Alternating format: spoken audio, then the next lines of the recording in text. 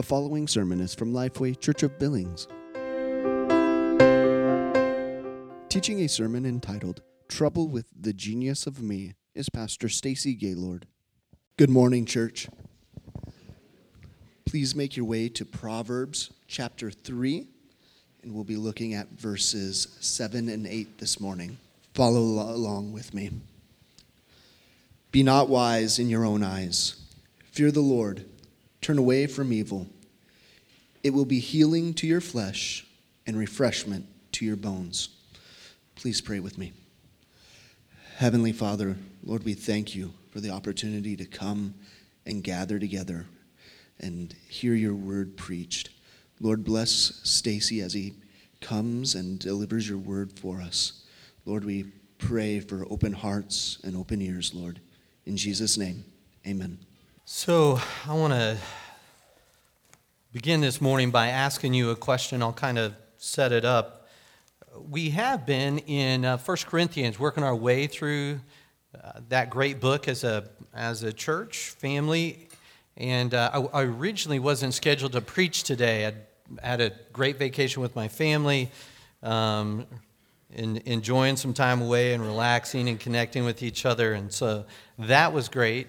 But I thought there's this verse that I have been, or these couple of verses here that I've been noodling around in my mind and in my own heart for, I don't know, probably 6 months or so. And so when we had a change of plans and when I thought, rather than change kind of the way I had laid out my sermon calendar, I've been wanting to address this for a while. Just think these are those couple of verses that are always great to be reminded of and to address. And so, as Tyler read, it's be not wise in your own eyes. Fear the Lord and turn away from evil. It will be healing to your flesh and refreshment to your bones. So I want to start by framing this kind of one-off sermon here with a question. Just rhetorical, don't answer out loud.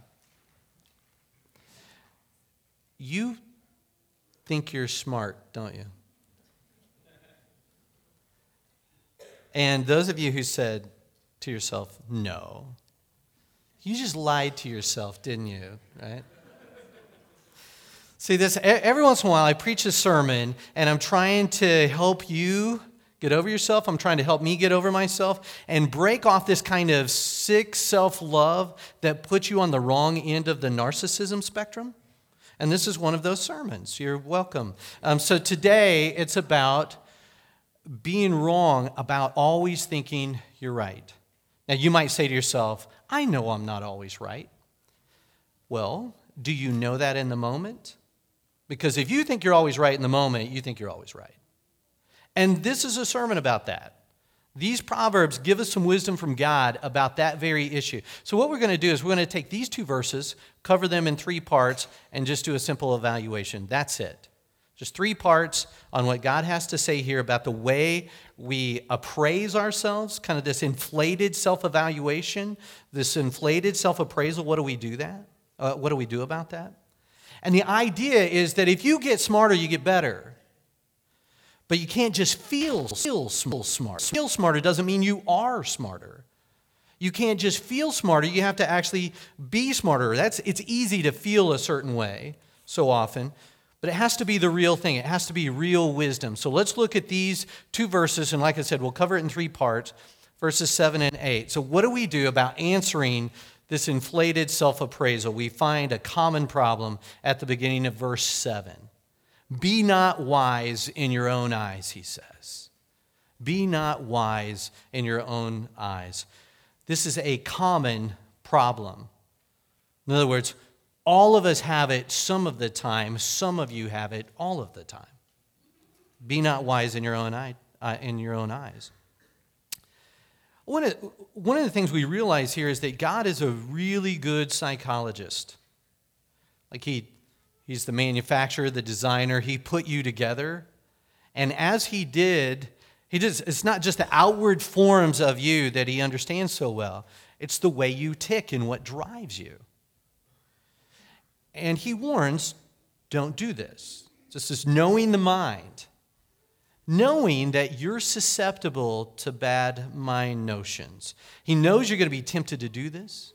Something is messed up in the way your mind works that just draws you to think in this way, to being wise in your own eyes, to thinking you're smart, and it's not going to be good for you. So God's very insightful here. You've done this a lot, and he says, hey, don't. Be warned. Be careful about the way you see yourself, lest you think you're smarter than you are. Now, what does it mean to be wise in your own eyes? You know, I was thinking about this. On the vacation, we had a friend with us, a good chunk of it, and we were in the car joking around, and like, how do people come up with names? You know, they're funny last names. And we won't get into my name, but they're funny last names. But the etymology of it, as you trace it back to its origins, you might like say, okay, well, there is Fred Carpenter. And probably, if you're to trace back his lineage, somewhere along the line, his great-great-great-great-great-grandfather was Fred the Carpenter. And sooner or later, they just dropped the Carpenter. He's Fred. Which Fred? You know, Fred the water carrier or Fred the carpenter? No, Fred the carpenter. And they just started calling him Fred Carpenter. So Carpenter was the name. Or say somebody, blacksmith or smith. You know, somewhere back there, they worked with iron-shaped things, and sooner or later, you have a name, Smith, because that's what your family did. You ever wonder, was there a family who's like, we don't do anything, but what shall we call ourselves? The son says, you know what? Let's call ourselves the Brilliants. And the father says, no, son, that's far too pompous. Let's simply, merely, humbly refer to ourselves as the Wise, right? So like Frederick the Wise and so on. What does it mean to be wise? How is it that you really, what does it mean to be wise in your own eyes? Not in someone else's eyes, he says, not in God's. It's the way you see yourself.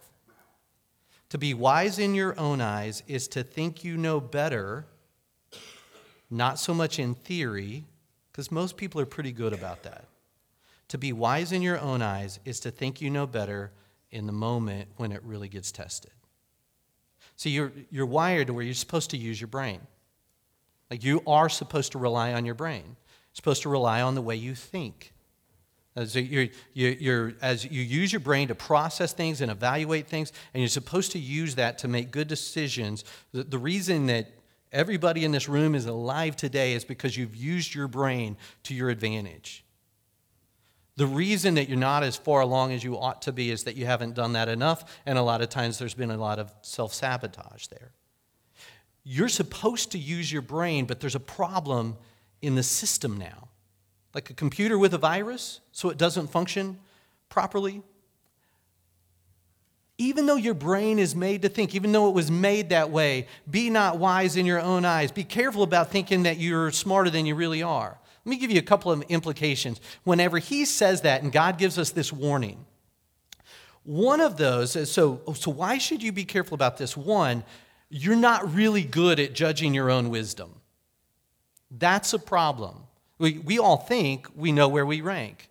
We rarely see ourselves as we are.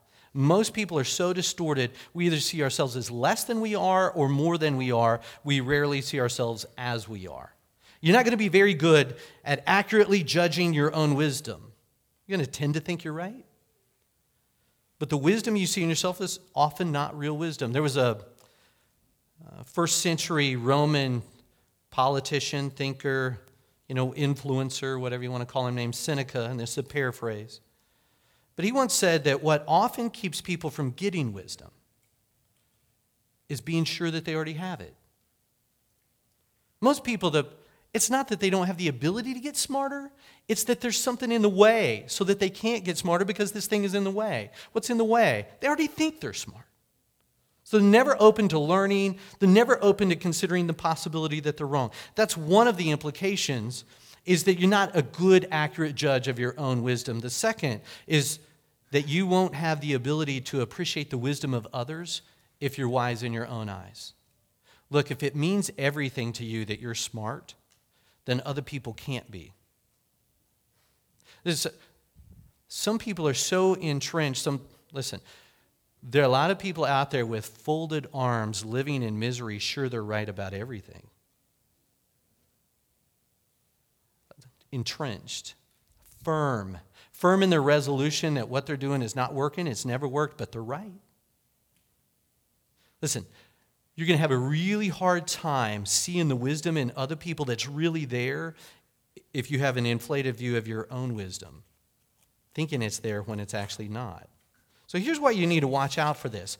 In the Bible, we often see these two kinds of wisdom set up next to each other. There's like a self-wisdom, and self-wisdom is always set against God's wisdom, right? In other words, you see that God says something, but the quote-unquote wisdom in you, this self-wisdom says, well, that's not really what I want. Really what drives most self-wisdom is simply desire. I want a particular result, so I'm going to argue and rationalize and justify to get that particular conclusion. So let me give you a few examples and you can out of the Bible, and you can see something of the psychology of sin, the way sin infects or imprints the mindset, okay?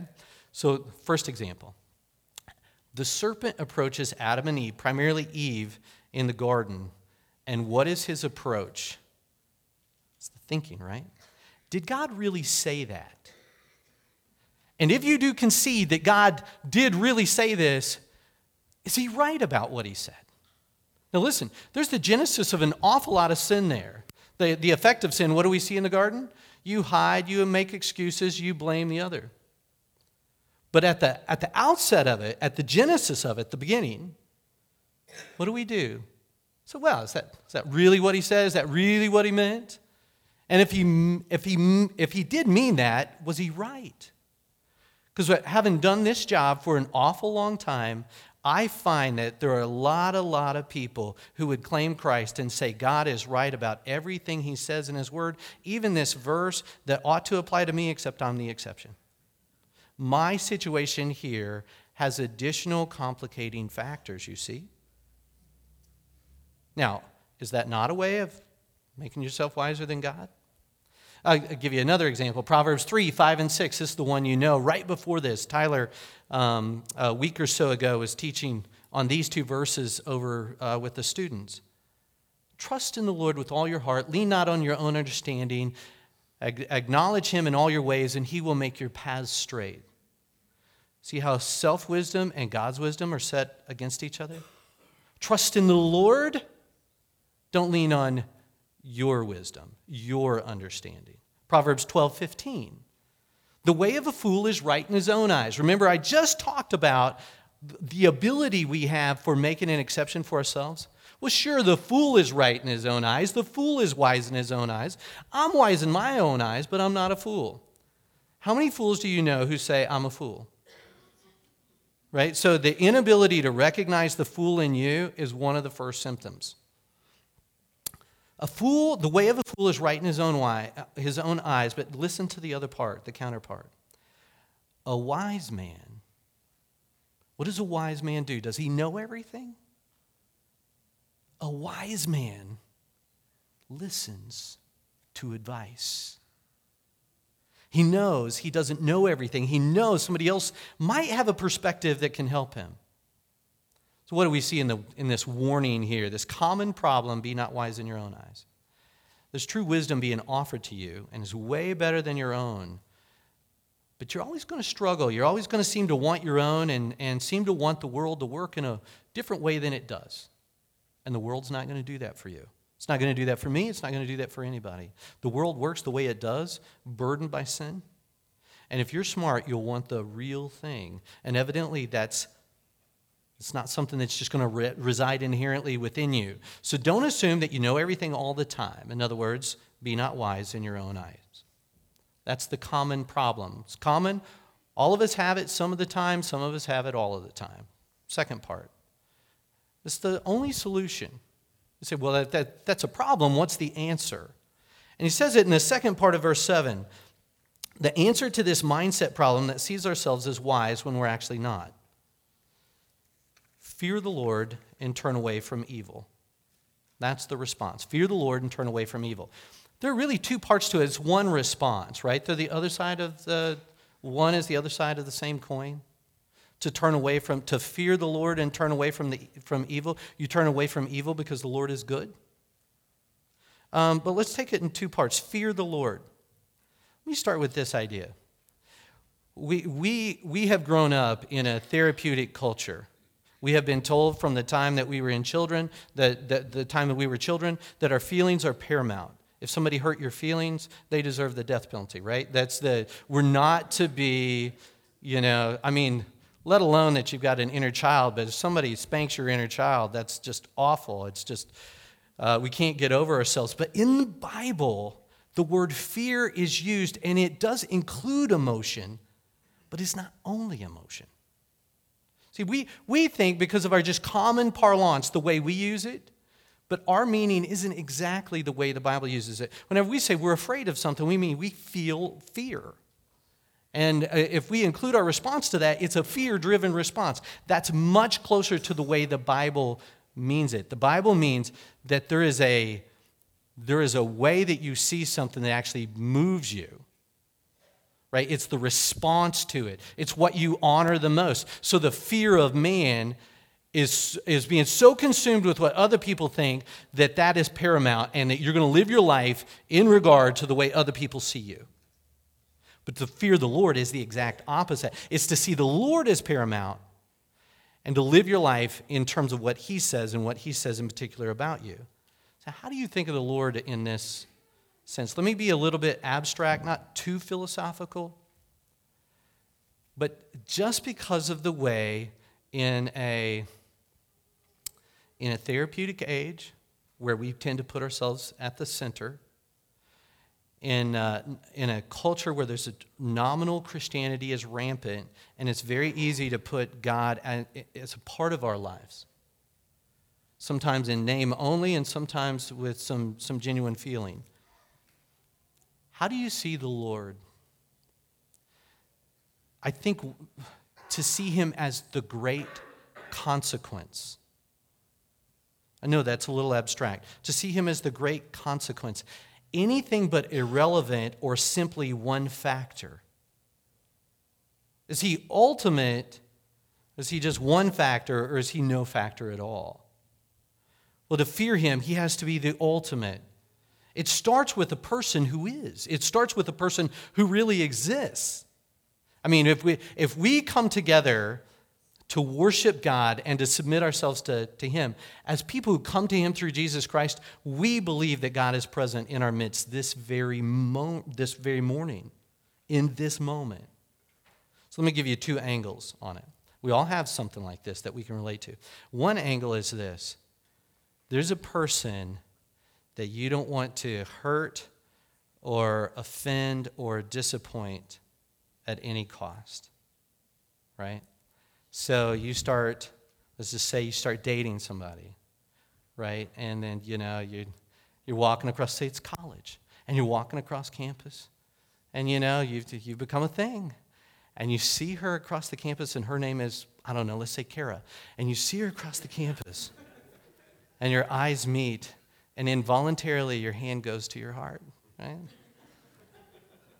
Like, what happens if your imaginary girlfriend named Kara is mad at you? What's your world like then?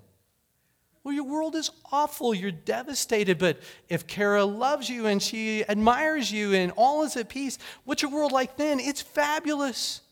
It doesn't matter if they mess up your order, at Burger King or what. It doesn't matter, because the thing that matters the most, you're fine there. You're good there. You're together and you enjoy being together. Okay, so that's one angle.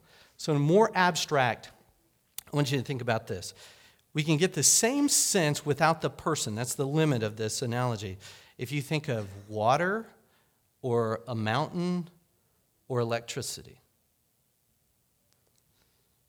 there's benefit and power there. So what happens if you walk in a room and you flip a switch? You don't know how it works. We have people in this room who know how it works. They can do that for you. You flip a switch and boom, let there be light, right? Great. Awesome. Just convenient. It's safe. Even a child can do it. What happens if you take that cover off, and you don't do this at home, kids, and you take the cover off and there's wires in there and you put your tongue to it? Well, you're going to have a different hairdo before it's all said and done. You do that enough and you'll die. What about mountains? We're blessed to live where we do, where we can hike, just almost at a moment's notice, right? And you can go out on a mountain and you can be in the presence of the mountain, enjoy the mountain, its beauty and all of that, but you better respect it, lest you die.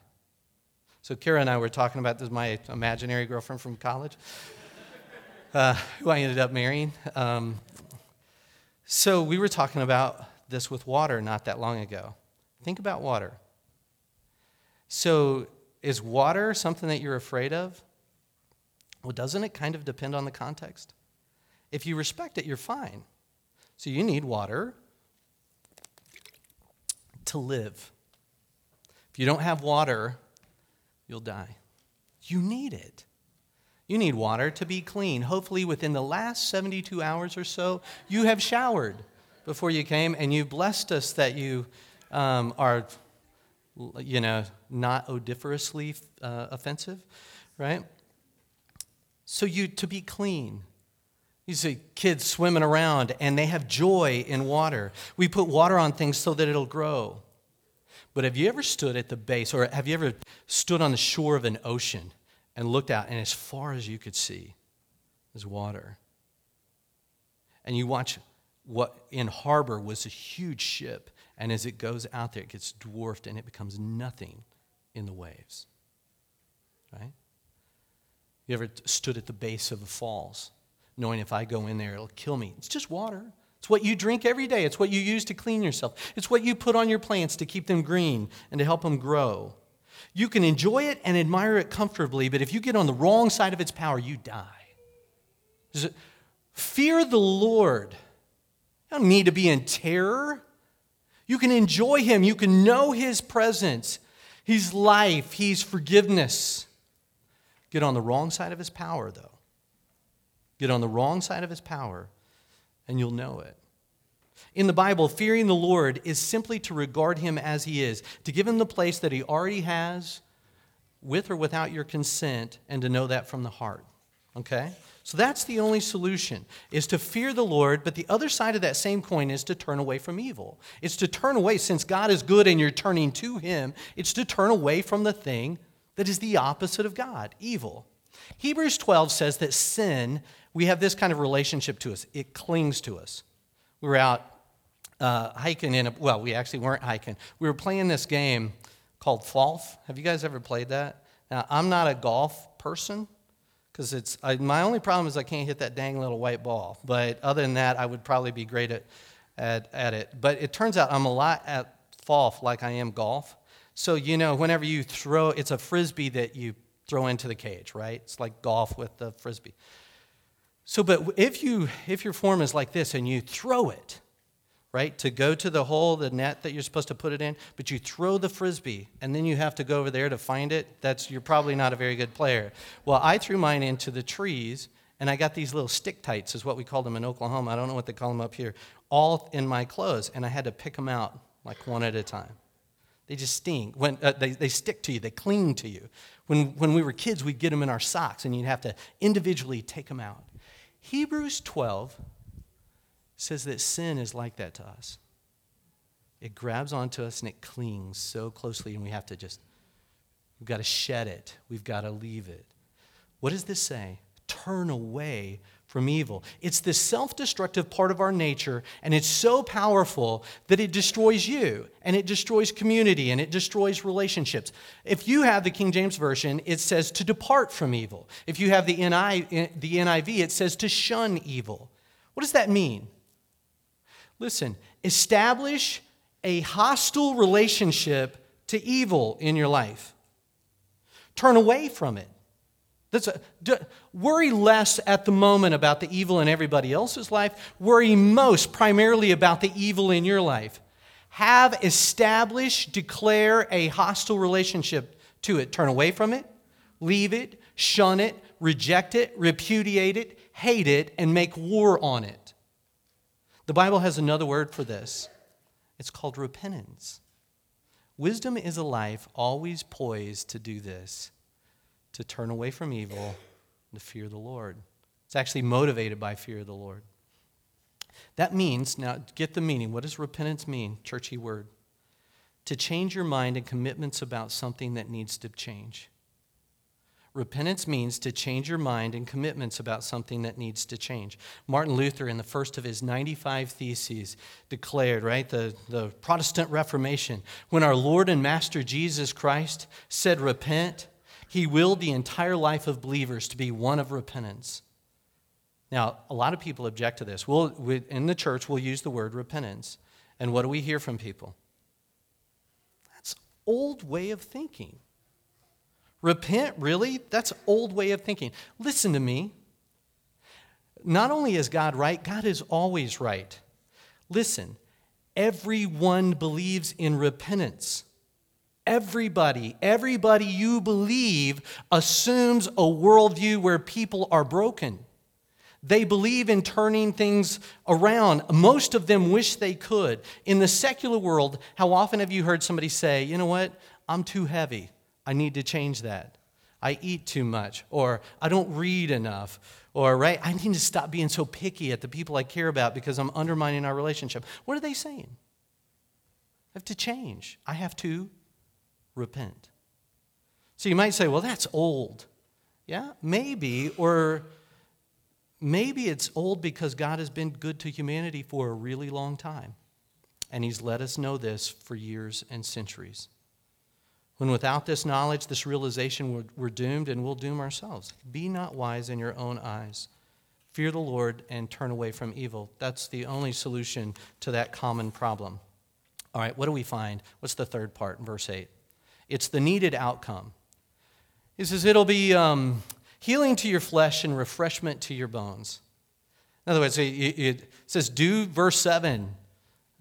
Be not wise in your own eyes. Fear the Lord, turn away from evil. Why? Verse 8.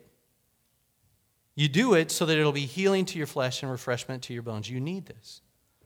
The deceit of sin and selfishness works like this.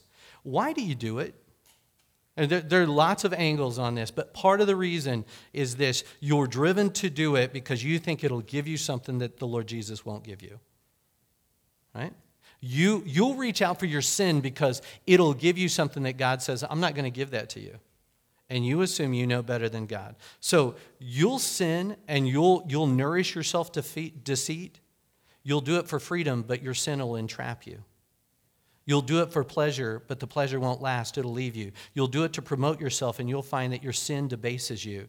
You do it to be happy, and you find you're not. It's this sad irony in the world. I know a handful of people like this that just come to mind. There are certain people who are excellent at always getting what they want. I mean, they're just gifted at it. It's a bad kind of gift. But in the moment, they can always manipulate the situation to get their result.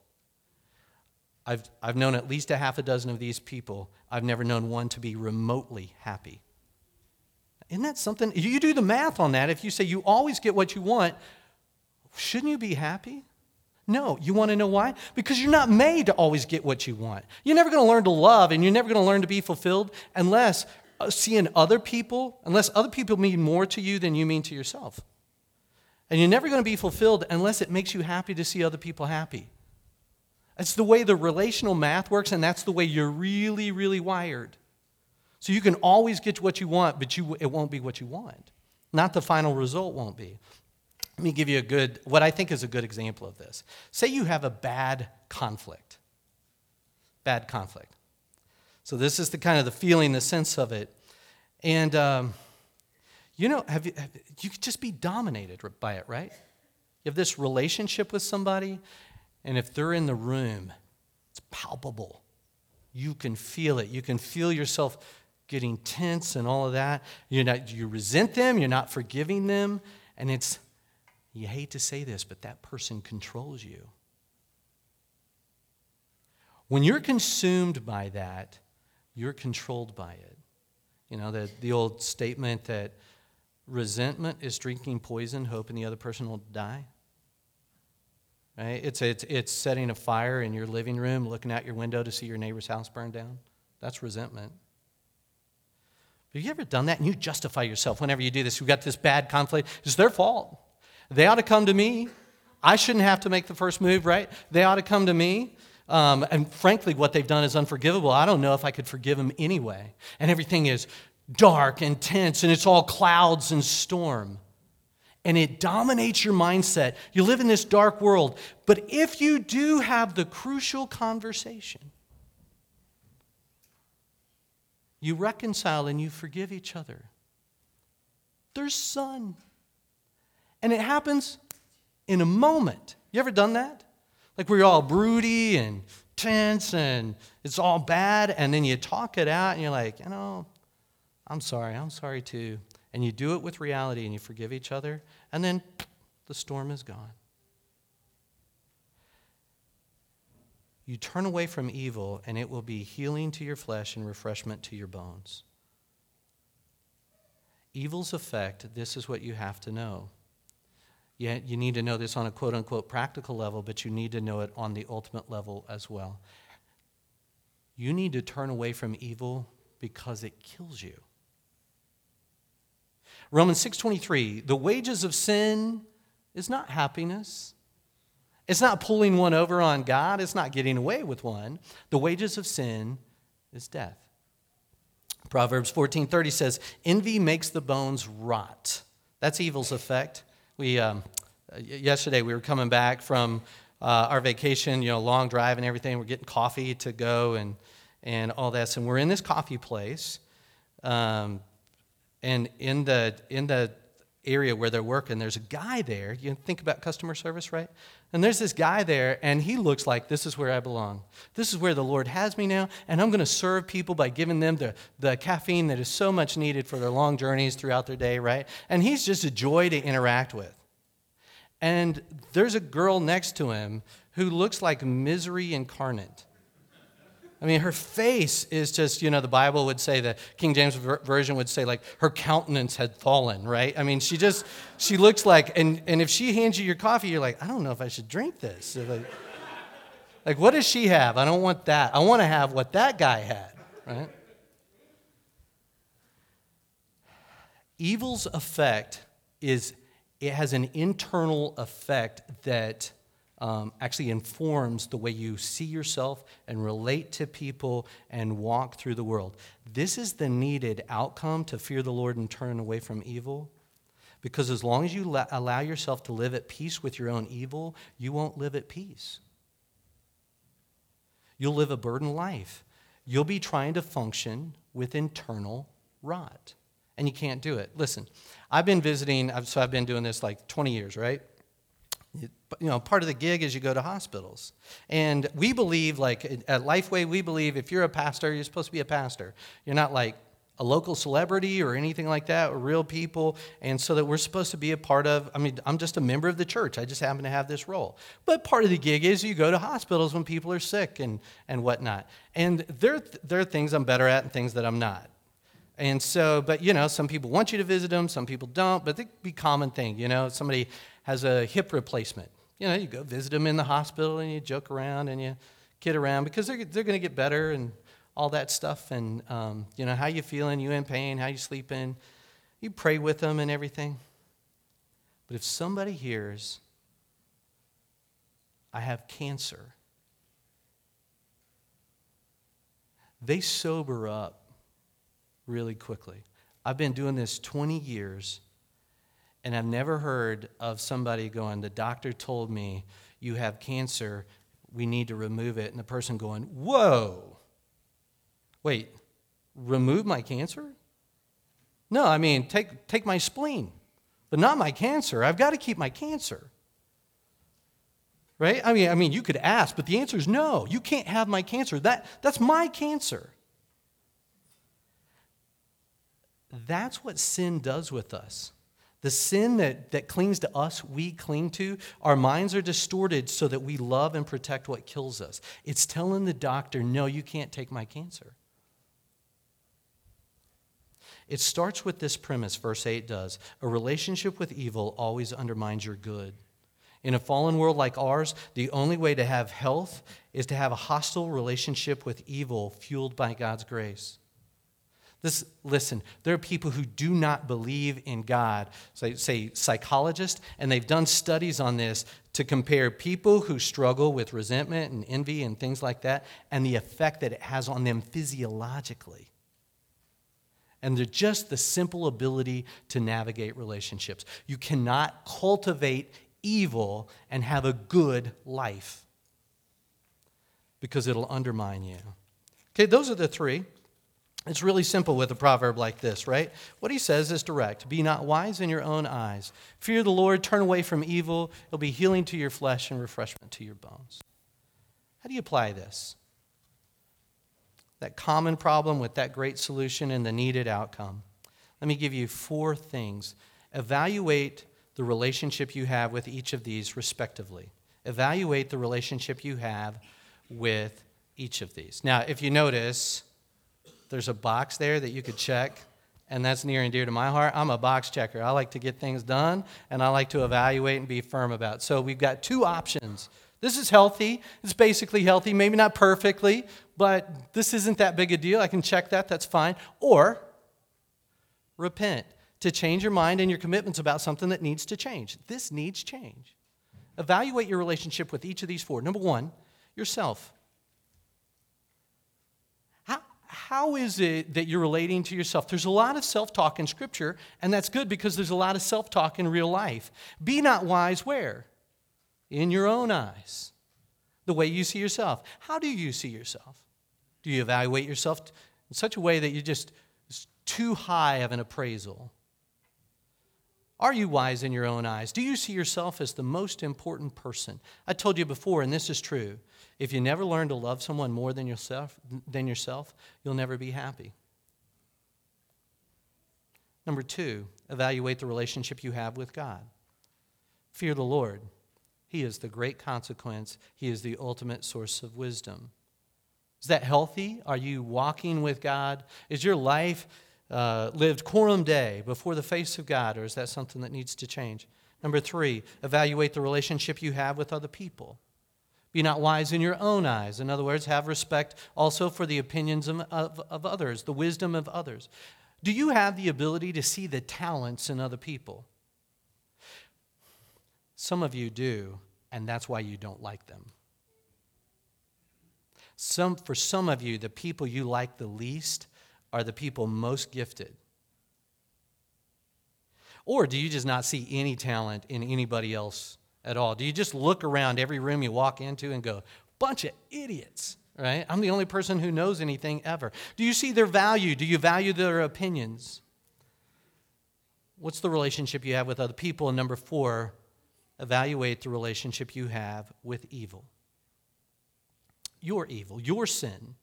Is it friendly or hostile? Do you have a relationship with evil that needs some war? Because you won't be well being at peace with what kills you. I mean, that's the bottom line. Are you smart? What the Bible calls wise? Well, prove it now. What's the best response you can make to put Proverbs 3, verses 7 and 8 into practice? Let me close with this. Let me give you the best application, I think, of Proverbs 3, verses 7 and 8. Right? So just repeat it real quick, and then I'll echo something out of the New Testament. It says, be not wise in your own eyes. Fear the Lord. Turn away from evil. It will be healing to your flesh and refreshment to your bones. What's the ultimate way you do that? Paul was writing to church in the first century. It's 1 Thessalonians 1:9. And he talks about rejoicing about how they turn away from idols to turn to the living God, to fear and serve the living God. Jesus put himself up to be your way back to God, bearing your evil so you could have his goodness. Maybe it's the response you need to make this morning. That's the best response to Proverbs 3, 7, and 8. To turn away from the idols in your life and to turn to God and to come to him through Jesus. That's wisdom. That's the first step to get it. Let's pray. God, we thank you for your word. We thank you for its variety. You know, we see narratives. We see how you operated in real time in real people's lives and real circumstances in history. And we can be instructed from that. We see frameworks of of doctrine and practical helps in the church, where an apostle maybe addresses a need. We see the life of Jesus and the character he has there. We see all these things. We see in the Psalms praise. We will also see in a book like Proverbs, just you declare yourself and say, this is wisdom. And we find the ultimate embodiment of wisdom to be Jesus. He's the way, the truth, and the life. May we live it. And we also realize that we live out of that in these everyday, ordinary ways of stewardship. May we live lives of wisdom to honor the great Lord Jesus. It's in his name we pray. Amen. The preceding has been a teaching of Lifeway Church of Billings.